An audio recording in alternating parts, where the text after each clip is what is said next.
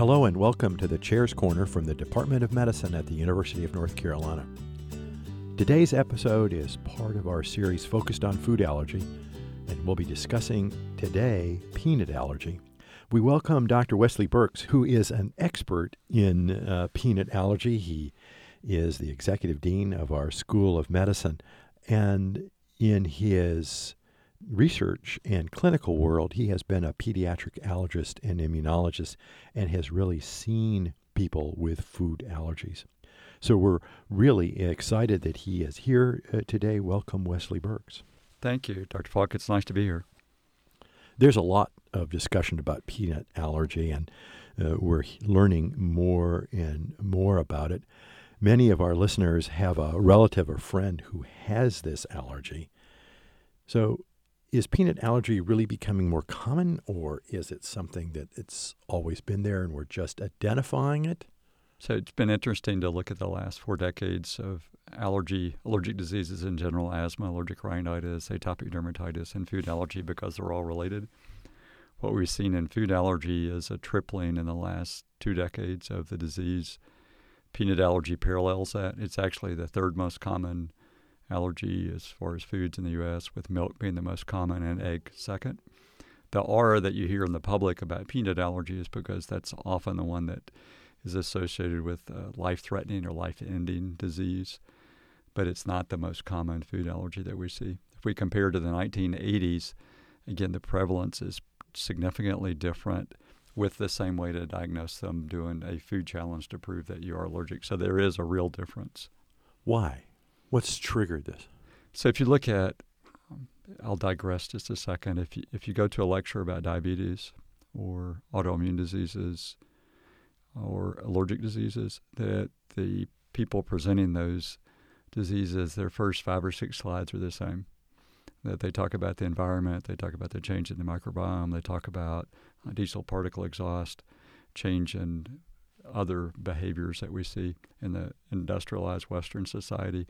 All those diseases, what I think of as the immune-related diseases, really have seen changes in the last several decades that we don't see in the non-industrialized societies. And food allergy is just one of those that you see much more common now than you would have several decades ago. So there is this hypothesis, roughly termed the hygiene hypothesis, that would suggest that, in fact, we should be exposed as infants to dirt, yes, to the environment, and that the rise in all of these allergic moments is because we have avoided our environment and a dirty environment when we were kids. Right. That hypothesis was really put forth in the late 1980s. There's some really good studies in Eastern Europe from late 1990s, early 2000, in East Germany, taking families that had grown up on a farm. And you have to really dissect out what the differences are, but basically the families that had kids that grew up in a farmhouse with a cow literally in the kitchen, exposed to endotoxin and other bacterial contaminants, really do have a different prevalence of disease. Much less. Much less. How that relates, though, to what we might see here in the inner city, that's really not a clean environment, but it's really different than a cow in the kitchen in East Germany. We don't see that same decreased prevalence in like the inner city here. That might be a comparator. So it's not just cleanliness. It's specific things that are introduced early in life that really change our immune system. And the hygiene hypothesis is part of what I alluded to earlier, the changing microbiome, diesel particle exhaust, all those things play a part.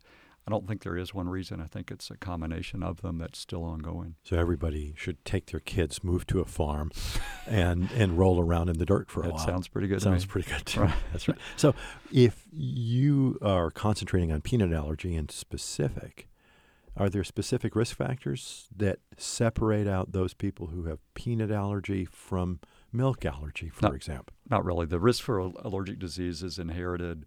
Asthma, allergic rhinitis, food allergy, atopic dermatitis together. So if you have a parent that has one of those diseases, the child has about a 40% chance of having one of those diseases. Mother has asthma, the child might have allergic rhinitis. If you have both parents or a parent and a sibling, it goes up to about 60% plus. And again, the child or the parent might have asthma, and then the child might have food allergy. So it's allergic disease to allergic disease. That's the biggest risk. The only slight risk for peanut allergy is another family member already has it, and then a new child is born. It's a slight increase, but most of the inheritance is allergic disease to allergic disease. So if you're a parent, let me just refresh this idea. If you're a parent who has asthma or allergic rhinitis, let alone both, your kid has a much higher chance of having any food allergy. Or any of the allergic diseases. Including food allergy, yes. Allergy. There are a number of efforts to try to decrease the possibility of your child having a reaction to a peanut or to milk or to any of these other agents. And there has been a lot of work, which you are doing much of immunotherapy, or if it's not immunotherapy, tolerance to the food particle. Can you tell us about that? So what a family that has a child that has peanut allergy specifically, what they live in fear of is that their child will accidentally ingest peanuts at home in a contaminated food when they go out to eat at the grandparents' house and have a life-threatening reaction. The chances of that happening are relatively small, but they're unpredictable. So what a family wants is some protection from an accidental significant reaction. So that's the background. Right. The studies are done with types of allergy immunotherapy. Immunotherapy's been done for over a decade for allergic rhinitis and asthma, for airborne allergens like grass and tree pollen. And basically the concept is to give that person back what they're allergic to in increasingly larger amounts over time to change their immune system. Allergy shots. Right. So those are the injections that people get. You grew up with kids that did that. The concept of allergy immune therapy then we took to foods to give them back the food that they're allergic to try to raise their tolerance level. So as an example, most children that are allergic to peanuts, they'll have their clinical reaction to about a third of a peanut, so not very much. If you do a type of immune therapy and they can tolerate it, whether it's oral or sublingual or epicutaneous, at 6 months, 12 months into that, they'll tolerate somewhere between 5 and 20 peanuts before they have a reaction. So their tolerance level goes up, but only while they're on the therapy. Why can't you do a peanut allergy shot? Why does it have to be oral? So if you look at allergic disease in general, the most likely way that you'll cause somebody to have a really bad reaction is by giving something to IV. And then IM injection, intramuscular injection, is the next easiest way to cause anaphylaxis or a life-threatening allergic reaction. The least likely way that you can do that is to give something orally. So we were trying to take the safest way that you could give peanut back to the patient to cause the changes in the immune system. People have actually tried injection with peanut immunotherapy. There were studies in the early 1990s, and there was a patient that died from it. Okay. And so they stopped that for decades now. There's a resurgence of that with a modified peanut to try to do that. But just in general, whether it's a drug or a food, then anytime you give something intramuscularly or IV, you increase your chances of having a really bad reaction significantly. And so what you're doing now is literally grinding up peanut and putting it between the cheek and gum? No, we actually buy a peanut powder from a candy company, a international peanut company, and the powder has protein plus some other things in it. And we weigh it out and give that in a cup to a patient. They take that powder and mix with food, and that's the dose that they take that day. And do they drink it, or do they? They put it in a food. They put it in applesauce or ice cream or something soft, and then they mix it up, and then they just eat the food. So they'll take 2 tablespoons of food and put the powder in it and then eat that. The powder, the amount that we weigh out and the regulations for it are not different than you might expect for a drug because we're giving them something to change their immune system. So the regulatory hurdles that we face as far as how to give that peanut product to them, we just don't buy it off the shelf and give it to them. We have to make sure it doesn't have bacterial contamination. We have to make sure it has all the peanut proteins in it, all the things that you might if you're even like you're giving somebody a drug like amoxicillin. So it's the same process. It just happens to be a food. And how successful is it? There's different types of immunotherapy. There's oral, there's sublingual, which is a liquid concentrated peanut, and then there's a company that has an epicutaneous one, which is a patch. The main ones that we're studying here are oral and sublingual. The oral, about 15% of children cannot tolerate it because they have such significant GI symptoms in the first few weeks when they start it. If they're in the 80+% that tolerate it, most all of them will get to that tolerance level changing within 6 months quite easily. The sublingual is to take peanut and dissolve it in a liquid, and that liquid concentrate is taken with a dropper and drops put underneath the tongue, 4, 5, 6 drops put underneath the tongue. They try to hold it for a couple of minutes and then they swallow it. That's a traditional form of allergy immunotherapy that's used for grass and tree pollen and other things. That's been done for a long time. There are products approved in the U.S. in sublingual immunotherapy for ragweed and timothy grass. And that changes your immune system like it does for oral and epicutaneous. It has fewer side effects than oral, and it's more effective than the epicutaneous. So it's kind of a midpoint between those two types of treatments. But all of them, the effect begins to go away once you stop the treatment. So if you're treated for 5 years, 5.5 years, 6 years, unless you continue to expose them to peanut in some way, it begins to wear off. It doesn't wear off as fast as people thought. Dr. Kim and others have done studies here recently that have showed the decay in that protection, and it's longer than people thought. But it will dissipate over time unless you continue to allow them, what I think of, to see the peanut in some way. We're not asking them to ingest peanuts, but it gives them a level of protection that they're accidentally not going to eat 6 peanuts. Because that's the fear. Right. The fear is that you go to somebody's house and they have peanuts in somehow or another, right. And unbeknownst to the individual, they're eating peanuts and they don't know about it. It's not an effort to allow individuals to eat peanuts again or for the first time. It's an effort to protect them of a catastrophic adverse moment. Yes. So one of the interesting things, to digress a minute, that I think I learned personally in this for 20 years is that when we started, a lot of us started doing this together, we did it to try to make the disease go away.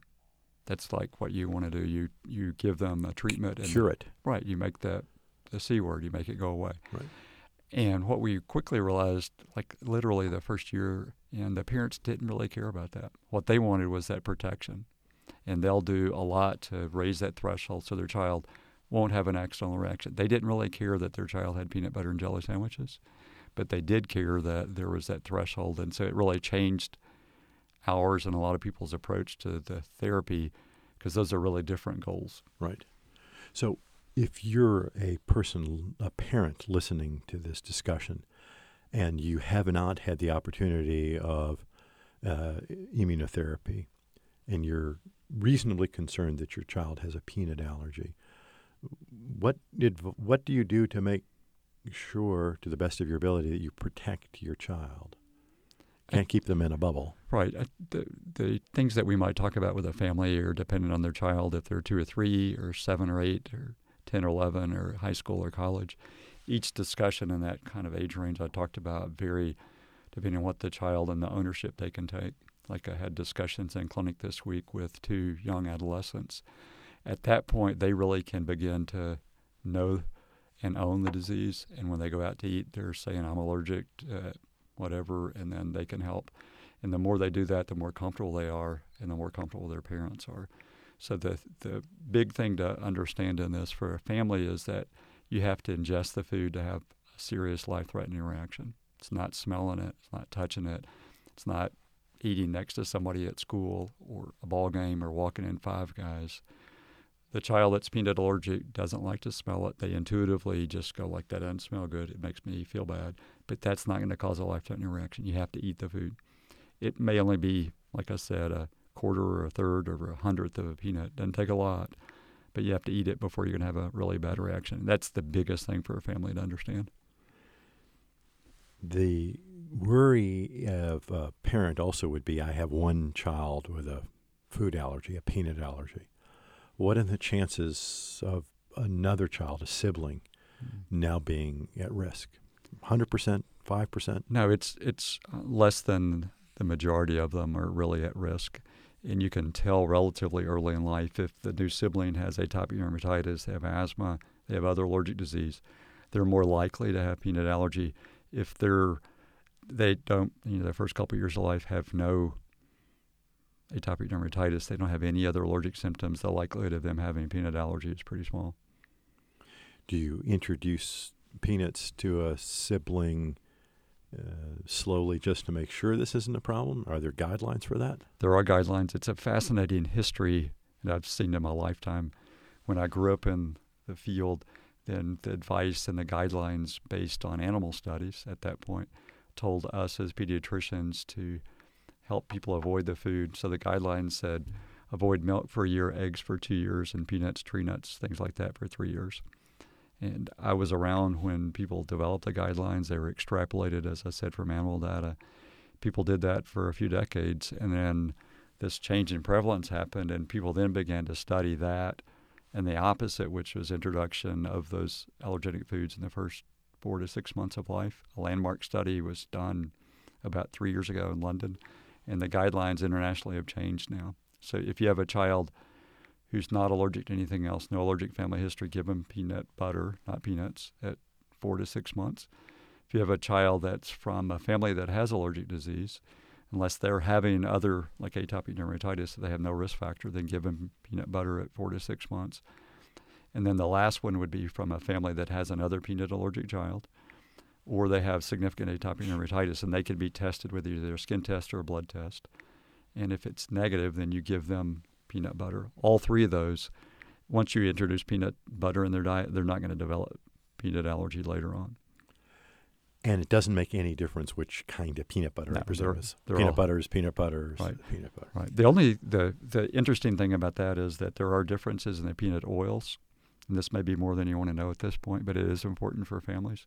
The reason is that Chick-fil-A, one of our favorite places to eat, uses peanut oil to cook in. And so for a family, that is equated to peanuts. But the peanut oil that's used by Chick-fil-A is actually heat processed, so all the protein's gone, and you can't have a reaction unless there's protein there.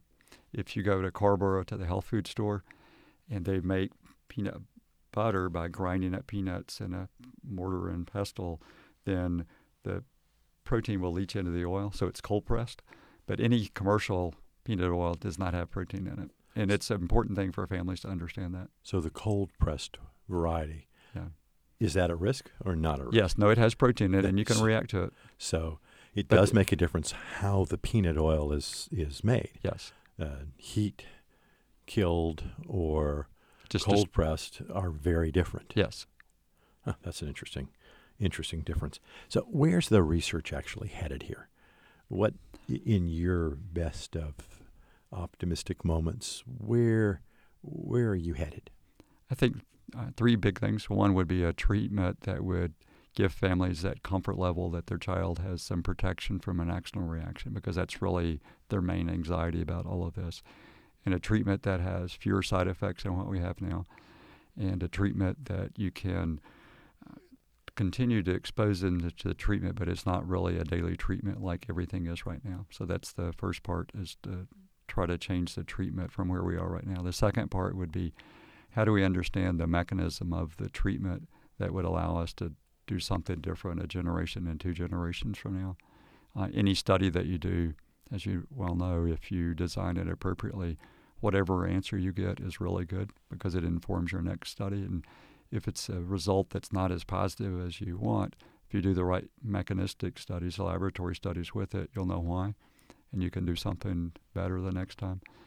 And then the third area would be, how do you identify a peanut allergic patient that really is at risk for life-threatening disease? Not everybody is. It's a small, really, really small percentage of children that it will have a life-threatening reaction.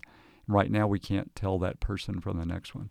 So everybody lives in fear of an accidental severe reaction, but the chances, even in all the peanut allergic kids, particularly those in the first few years of school or less, is really, really, really small.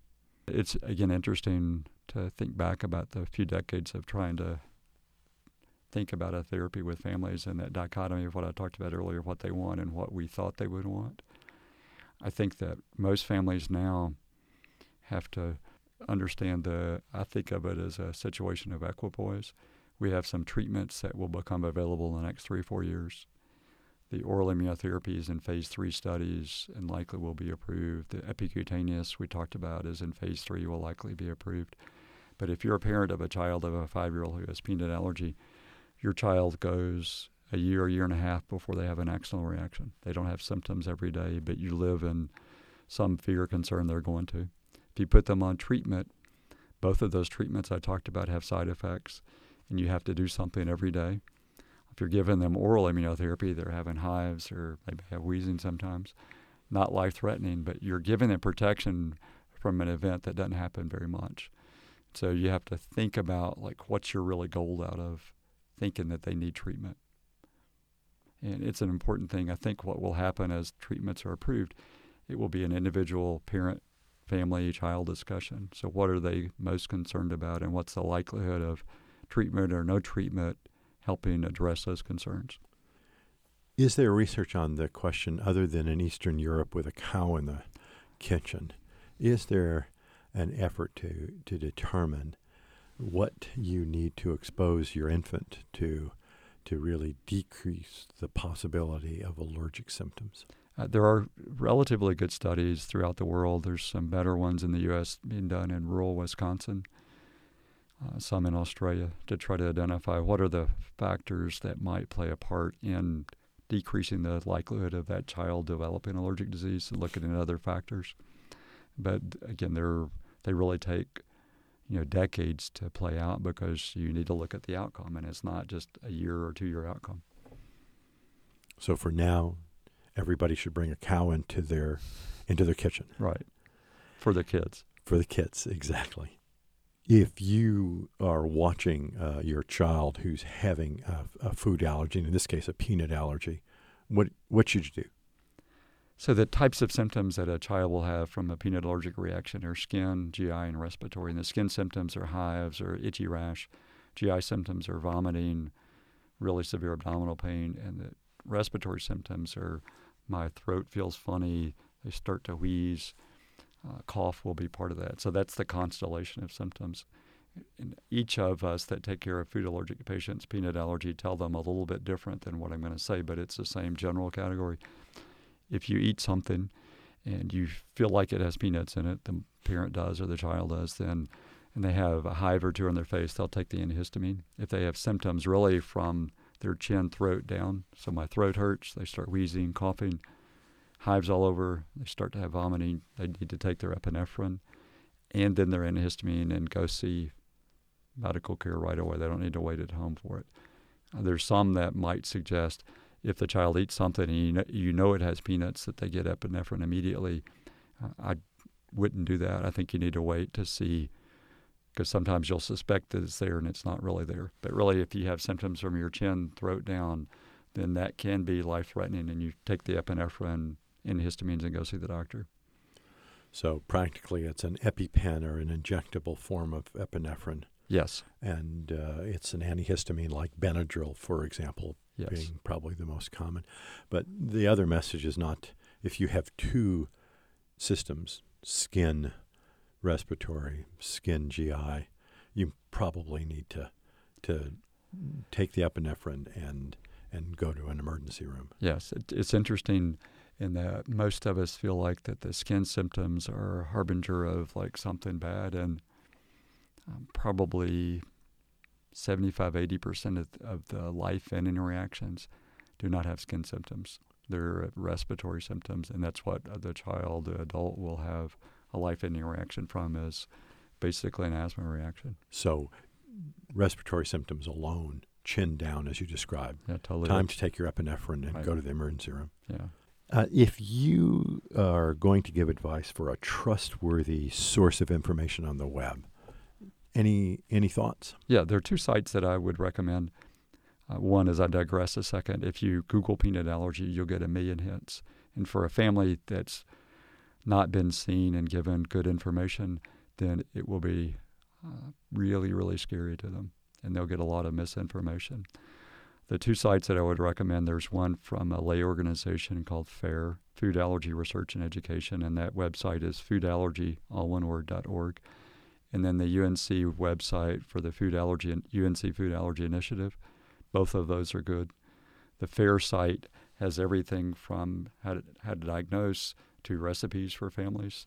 The UNC website is about the studies that are being done here and other places, but both of them are good.